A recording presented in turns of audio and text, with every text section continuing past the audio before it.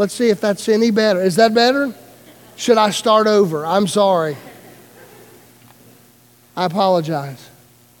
But our desire is that we would see the Word of God central in our worship, central in our homes, central in our lives. We study the Word of God together so that we might learn Him, that we might know Him, that we might seek and learn truth, that we might find direction for our lives. Today I'm inviting your attention to Psalm 19. I really believe that we needed to stay on this course and move toward Easter thinking about the significance of the Word of God in our lives. Oh, we could have spent time looking at the Palm Sunday stories, looking at the triumphant entry, but I believe as we move toward Easter that we need to see the importance of the Bible in our midst. And so in Psalm 19, we see an incredible picture of why we should study the Word of God. I invite your attention there, and I also invite you, if you would, to stand with me in the honor of the reading of the Word of God.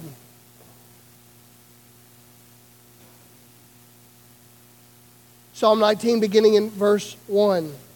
The heavens declare the glory of God, and the sky proclaims the work of His hands. Day after day they pour out speech. Night after night they communicate knowledge. There is no speech, there are no words, their voice is not heard. Their message has gone out to all the earth, and their words to the ends of the world. In the heavens He has pitched a tent for the sun. It is like a groom coming from the bridal chamber. It rejoices like an athlete running a course.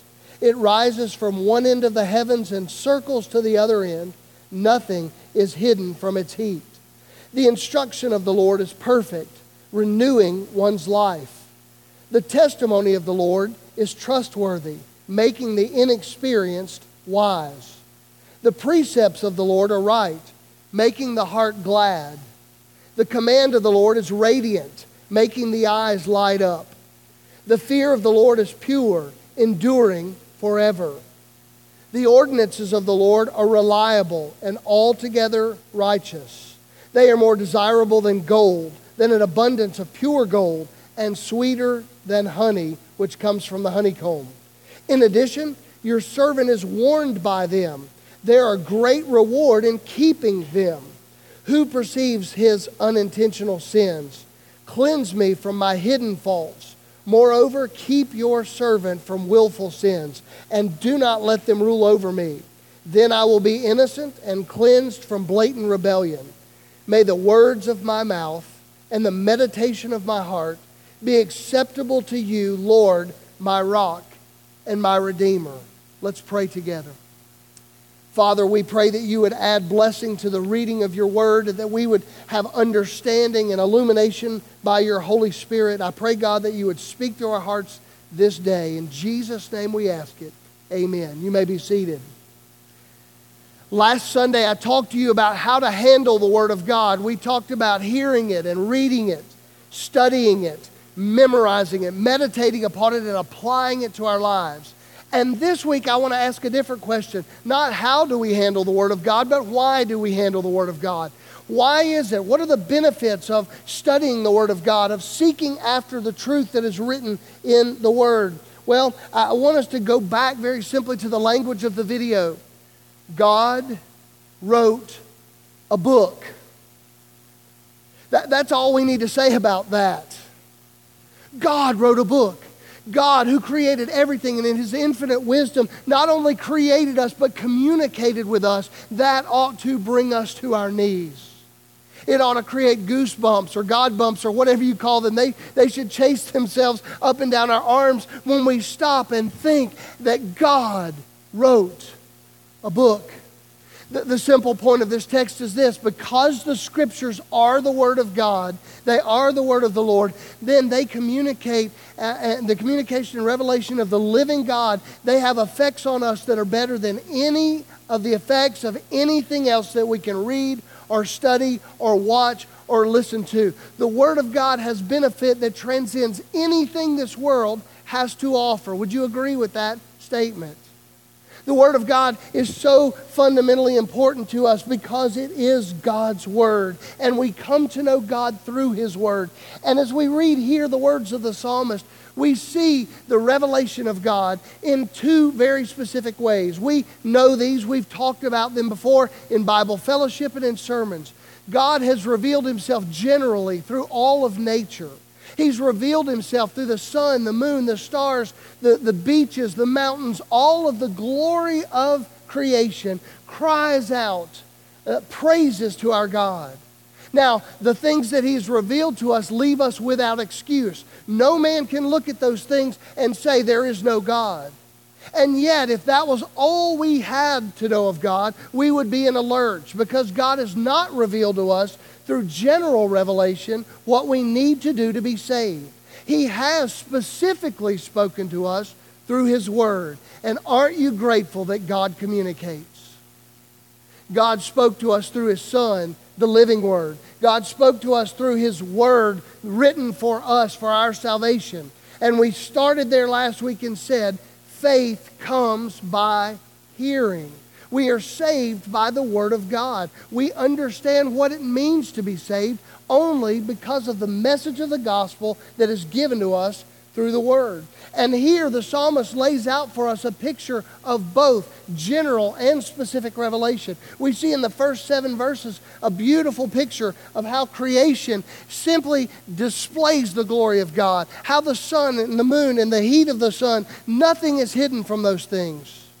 But our focus today is in verses 7 and beyond as we look at specific revelation, as we look at that which is obtained not through nature but through history.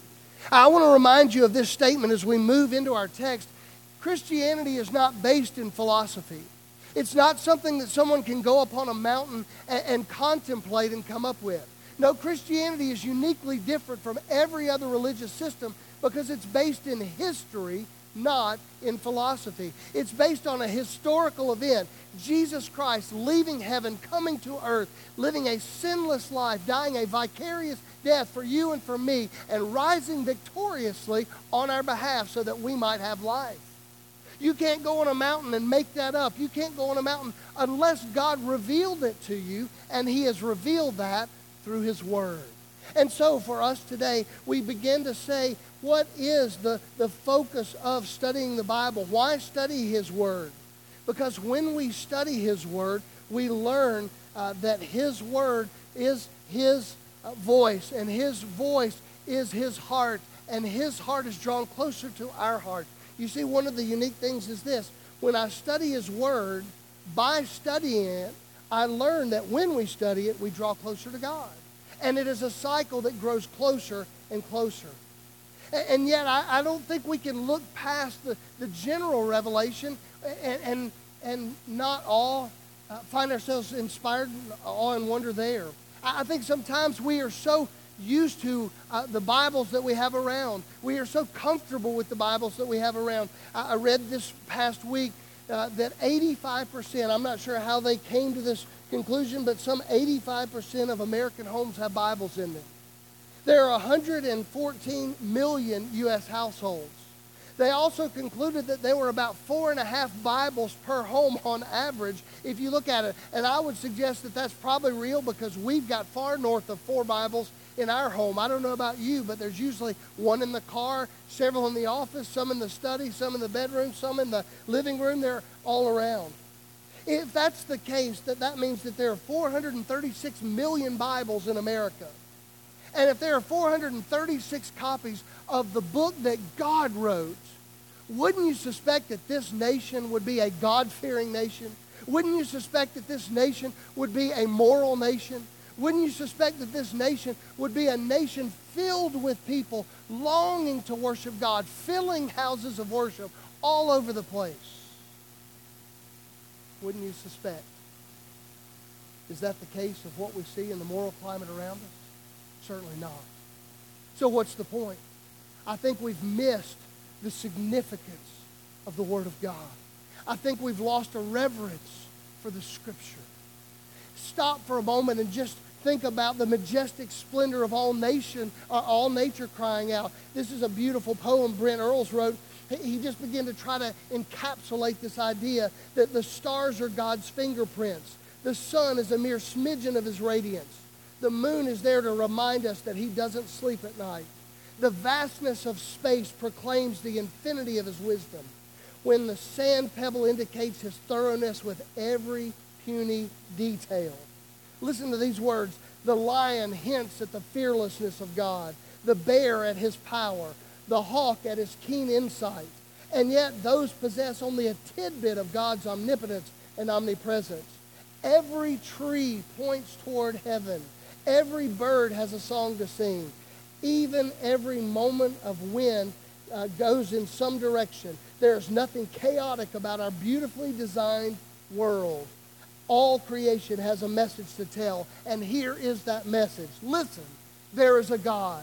Listen, there is a God. Put your ear to the ground. Put your ear to the wind. Put your eye to the mountains and see, there is a God. As we think about the general revelation that points to this majestic God, it ought to bring us to an absolute place of complete and total stop, pause, reflection, that God would actually speak. Beyond the wind, beyond the mountains, beyond the sun, the moon, the stars, he has spoken to us through his word. Now, what are the benefits of studying this word? I want to give you 5 benefits very simply today of the Bible. I hope I've at least whet your appetite at some level for the power and the magnificence of the Word of God. And it comes from our text as we see these things. But we do miss the blessings so very often. I want you to think about this with me for a moment. Can you imagine what the angels must think as they look down and see how quickly we run to Facebook before we open our Bibles? Can you imagine what the angels must think as they look at the savvy businessman who picks up the stock report from the newspaper before he opens his Bible? Can you imagine how they weigh out the infinite wealth that is found in Scripture and not in that stock report? We have missed the value. I'll give you one more poem. This is one that came from a great theologian named Heidi Hanbury. She gave me this poem this week. The poem is called Smart, and it's about values. Listen to these words. My dad gave me a $1 bill because I'm his smartest son. I swapped it for 2 shiny quarters because 2 is greater than 1. And then I took the 3 quarters and traded them to Lou for 3 dimes. I guess he doesn't know that 3 is greater than 2. Just then along came old blind Bates, and just because he can't see, he gave me 4 nickels for my 3 dimes, and 4 is more than 3. I took the nickels to Hiram Coombs down at the seed feed store, and that old fool gave me 5 pennies for them because 5 is more than 4. And then I went and showed my dad, and he got red in the cheeks and closed his eyes and shook his head, too proud of me to speak.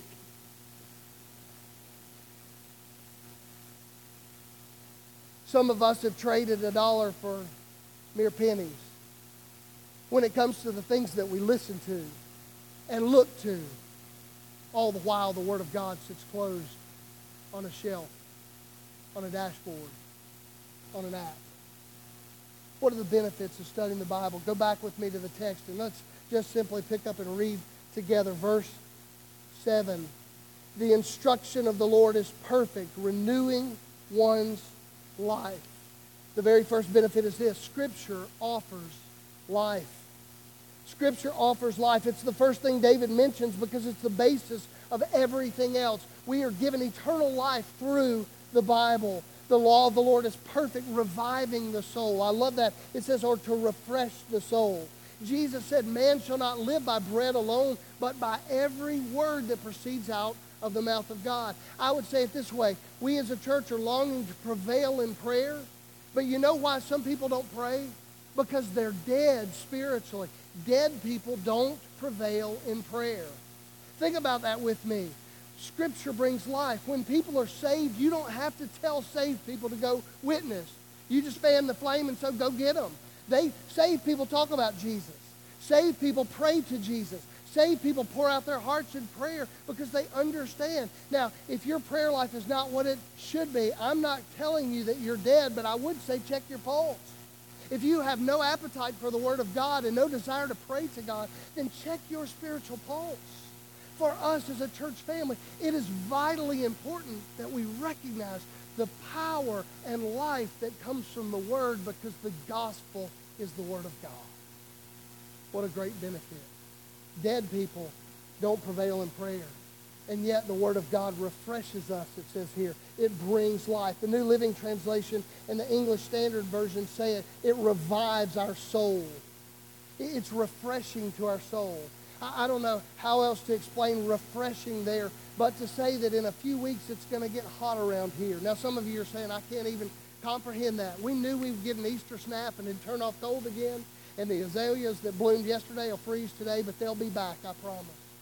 But there's something about a day of 90-degree weather with 140% humidity, and you get a good, cold glass of iced tea. Nothing more refreshing. The picture of a cool artesian spring bubbling up, and Jesus, when he met the woman at the well, talked about living water. The Word is for us that kind of refreshment. It brings life. The law of the Lord revives the soul. God has made it the means of life, and without it we perish. Dead people don't prevail in prayer. Number two, I want you to see this straight from the next verse. Scripture offers wisdom. Look at the second half of verse 7. The testimony of the Lord is trustworthy, making the inexperienced wise. I would say along the lines of life, you cannot maintain a dynamic, powerful, vibrant life in God if you neglect the Word. And I would say here, you will not pursue right things if you are foolish. Foolish people don't pursue right things. But the Word of God gives us direction. The Word of God gives us the clear path of where we should go. Parents, if you're struggling with what to help your children to do and not do, take them to the Word. Invest your life in the Word. If you're looking for direction for your business, if you're looking for direction for your marriage, look no further than the Word of God. I have heard so often preachers that have stood in pulpits and given 12 different ideas to have a happy, healthy marriage. I'll tell you, if you want to have a happy, healthy marriage, love Jesus more than you love your spouse, and Jesus will teach you to love your spouse. That doesn't mean that we can't give practical advice, and the Word is filled with it. But our hearts ought to be so in tune with the Word of God that we recognize that it is the source of wisdom. Foolish people don't pursue right things. God's laws help us to know the correct way to go. Think about this. As a parent, you give your children rules, not for their damage, not to take away fun from them, but you give them rules so that they might choose the best path.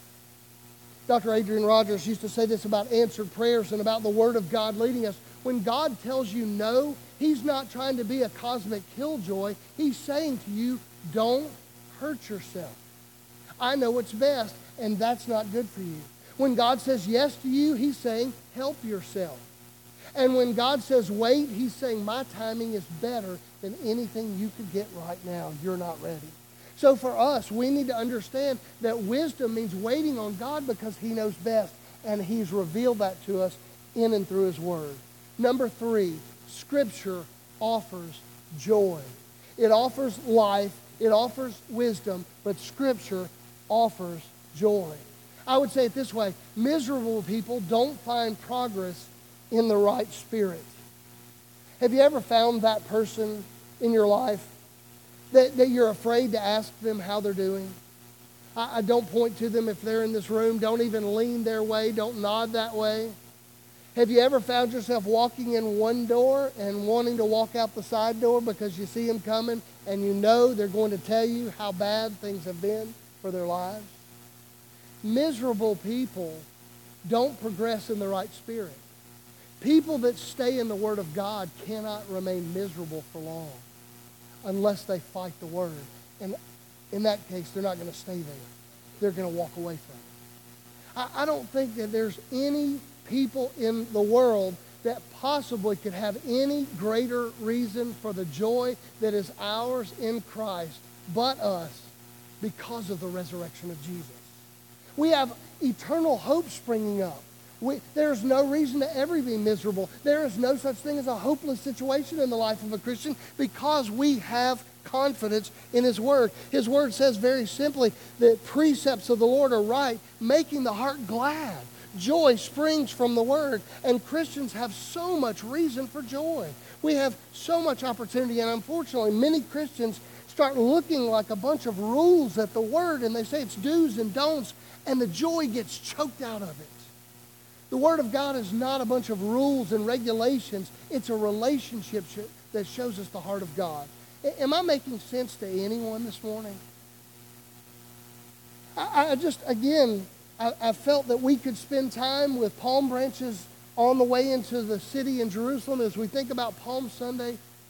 But for me, I really believe that we as a church and we as a people and we as a nation desperately need to go back, and instead of going back through stories that we have looked at with some sense of disdain and some sense of apathy, we needed to just go back and say, God, your word means everything to us. If your child was to run into your home and say, look, Mom, look, Dad, I found a Bible, it would mean very little. There was a day in the life of Israel when into the king's presence came an advisor who found the book of the law. And they stood and they listened from sun up till sundown at the word of God being read because it was being restored to its rightful place among the people of God. And I will tell you again, if your hope and my hope was hung on Super Tuesday or on the election, we are hopeless and helpless. But our hope is found in the Word of God because it tells us that Jesus Christ saves. Jesus came into this world to save sinners, to seek and to save the lost. And that brings us great joy. Miserable people do not progress in the right spirit. And that moves us to the next place. If we see this, Scripture offers hope. Scripture brings us hope. Hopeless people don't persevere in hardship. Hopeless people don't persevere in hardship. Look at this with me, if you will, in verse 8. The precepts of the Lord are right, making the heart glad. The command of the Lord is radiant, making the eyes light up. What a beautiful picture of hope. I don't know if your eyes have dimmed by all that's around you. I'm so tired of the political talk. I'm so tired of the pundits going on and on and on. In our house, when we turn it on, if the news is on, we've come to the place where we just say, what's on TV? And we say it's more blah, blah about the blah, blah. And that's about what it sounds like. But my hope is secured far beyond an election. The hope for this nation will not be found in the White House. It will be found in the church house when the people of God restore the Word of God to the right place and the people of God move forward on their knees, seeking God in the hope that He alone offers.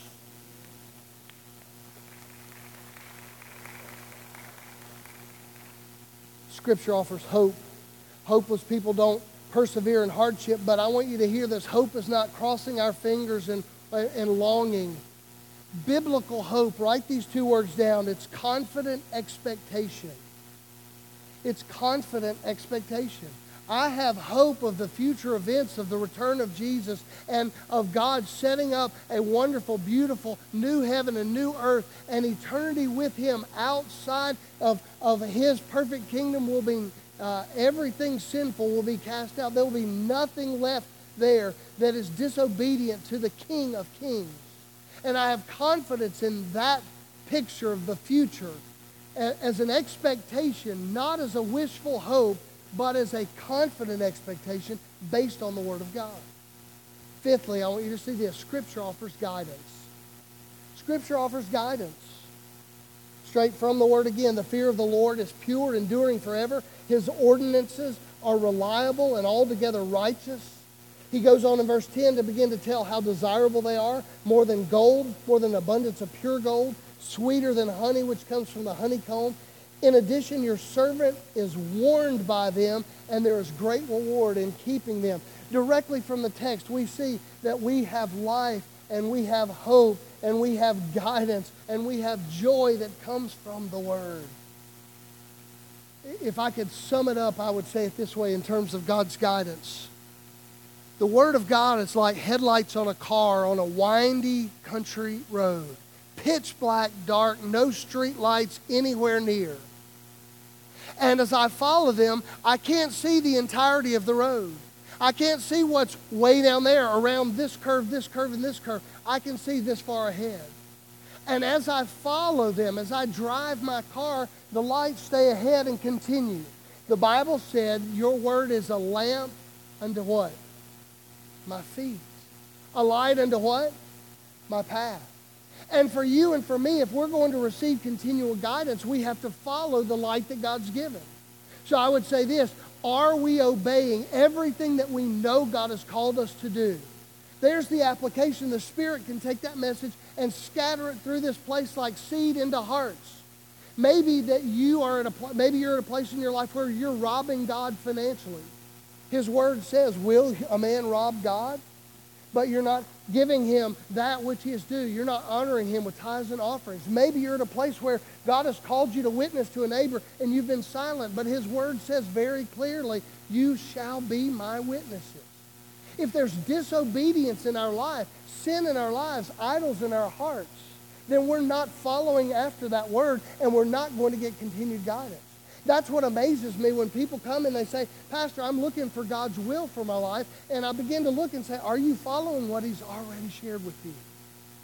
The Word of God gives guidance. And I would say it this way, aimless people don't walk in purpose. I don't know about you, but I don't want to stand before the Lord empty-handed. I don't want to go to heaven and say, Lord, you saved me and here I am. Lord, you saved me and you invested in me by giving me this infinitely valuable Word, this priceless Word, and this great commission. And I want to do all that I can in my days to bring people to heaven. I've jokingly said that when the rapture happens, I want to be standing around some lost people, and I'm going to put 2 or 3 in headlocks, and I'm going to hang on as we go up, and I'll say, you better get saved or I'm letting go. I want to see people saved. How will it happen? When we pray and ask God to do it? When we serve God faithfully? When we follow His guidance? When we place the Word of God in its rightful place in our lives and in this church? I stayed here as your pastor in this passage, in this line of thinking. We're going to talk about the resurrection next week. Oh, are we going to celebrate the resurrection together? It'll be a hallelujah good time as we think about the glorious resurrection of Jesus. But I felt like it was so fundamentally important for us to think again at the significance that God wrote a book. Let's pray. Father, I thank you for this day. I thank you for your Word, and I thank you for your leadership in our lives. Oh God, may we submit ourselves to your Word and to your way. Lord, if there's someone here today that is wandering without all of those benefits, they have no life, they're cut off spiritually. They have no joy. They find themselves miserable. They have no hope, no confident expectation of a future. They have no real guidance. Lord, I pray that today would be the day of their salvation. It would be the appointed hour that they would come to faith in Jesus Christ. And Father, for others, I pray that you've been working and leading and guiding them and saying that in their heart of hearts, they know they need to unite with this church family to be a part of what you're doing here at Hardy Street Baptist Church. God, I pray that you would just have your way during this time, that your Spirit would just move freely and convict hearts as they're needed, and you would bless and encourage others as they are needing encouragement. Father, thank you for this time. In Jesus' name, amen. As we do at the end of most of our services, we now have a time of decision, a time of invitation, where we're simply inviting you to respond to what you've heard. Maybe you need to come to the altar. Maybe you need to just fresh and new make a commitment. We don't worship the Word of God. We worship the God of the Word. But maybe you need to make a fresh commitment and say, Lord, I want to know you better through your Word. Help me. Help me.